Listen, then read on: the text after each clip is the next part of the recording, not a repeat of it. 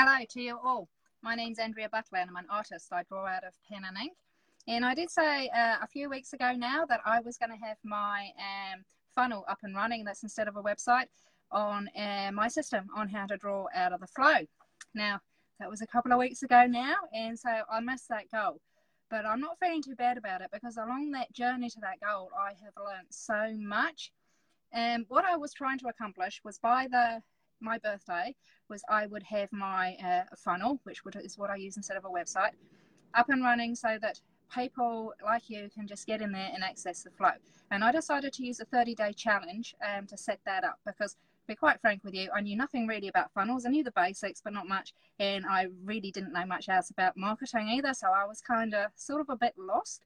And this 30-day challenge was a way of giving me the structure to do that. Now, what did I learn along that journey? Well, first of all, if you procrastinate long enough, it can take you a long time to get jobs done on Fiverr. That's an agency where you ask the people to do the sort of things that you can't do. Images, creating PDFs, all that sort of thing. You give them the basics and they create it for you. And then I also learned that there was other different things along the way that, didn't help. Little things like a lot of these people on Fiverr and things like that, they're not English speakers. So it meant that, hi there, it meant that because they're not English speakers, I wasn't communicating too well. And I was communicating what I thought I wanted, but they're not English speakers. So they read it literally, and then they gave me back literally what I'd asked for, and I didn't realize that. So the main reason that the ball I came across at the end of all this was I ran out of time. If you procrastinate long enough and you don't communicate clearly, things just don't happen in the time you want them to. But it's all good because I have this structure to follow. I know what to do. Somebody who's already done this has laid it all out for me so I can follow in their footsteps. I don't have to think too hard. And I've decided I will do something towards it every day. Now, if I do something towards it every day, it sort of leaves that procrastination out because you run out of things to do in that day. So you just have to go and do them.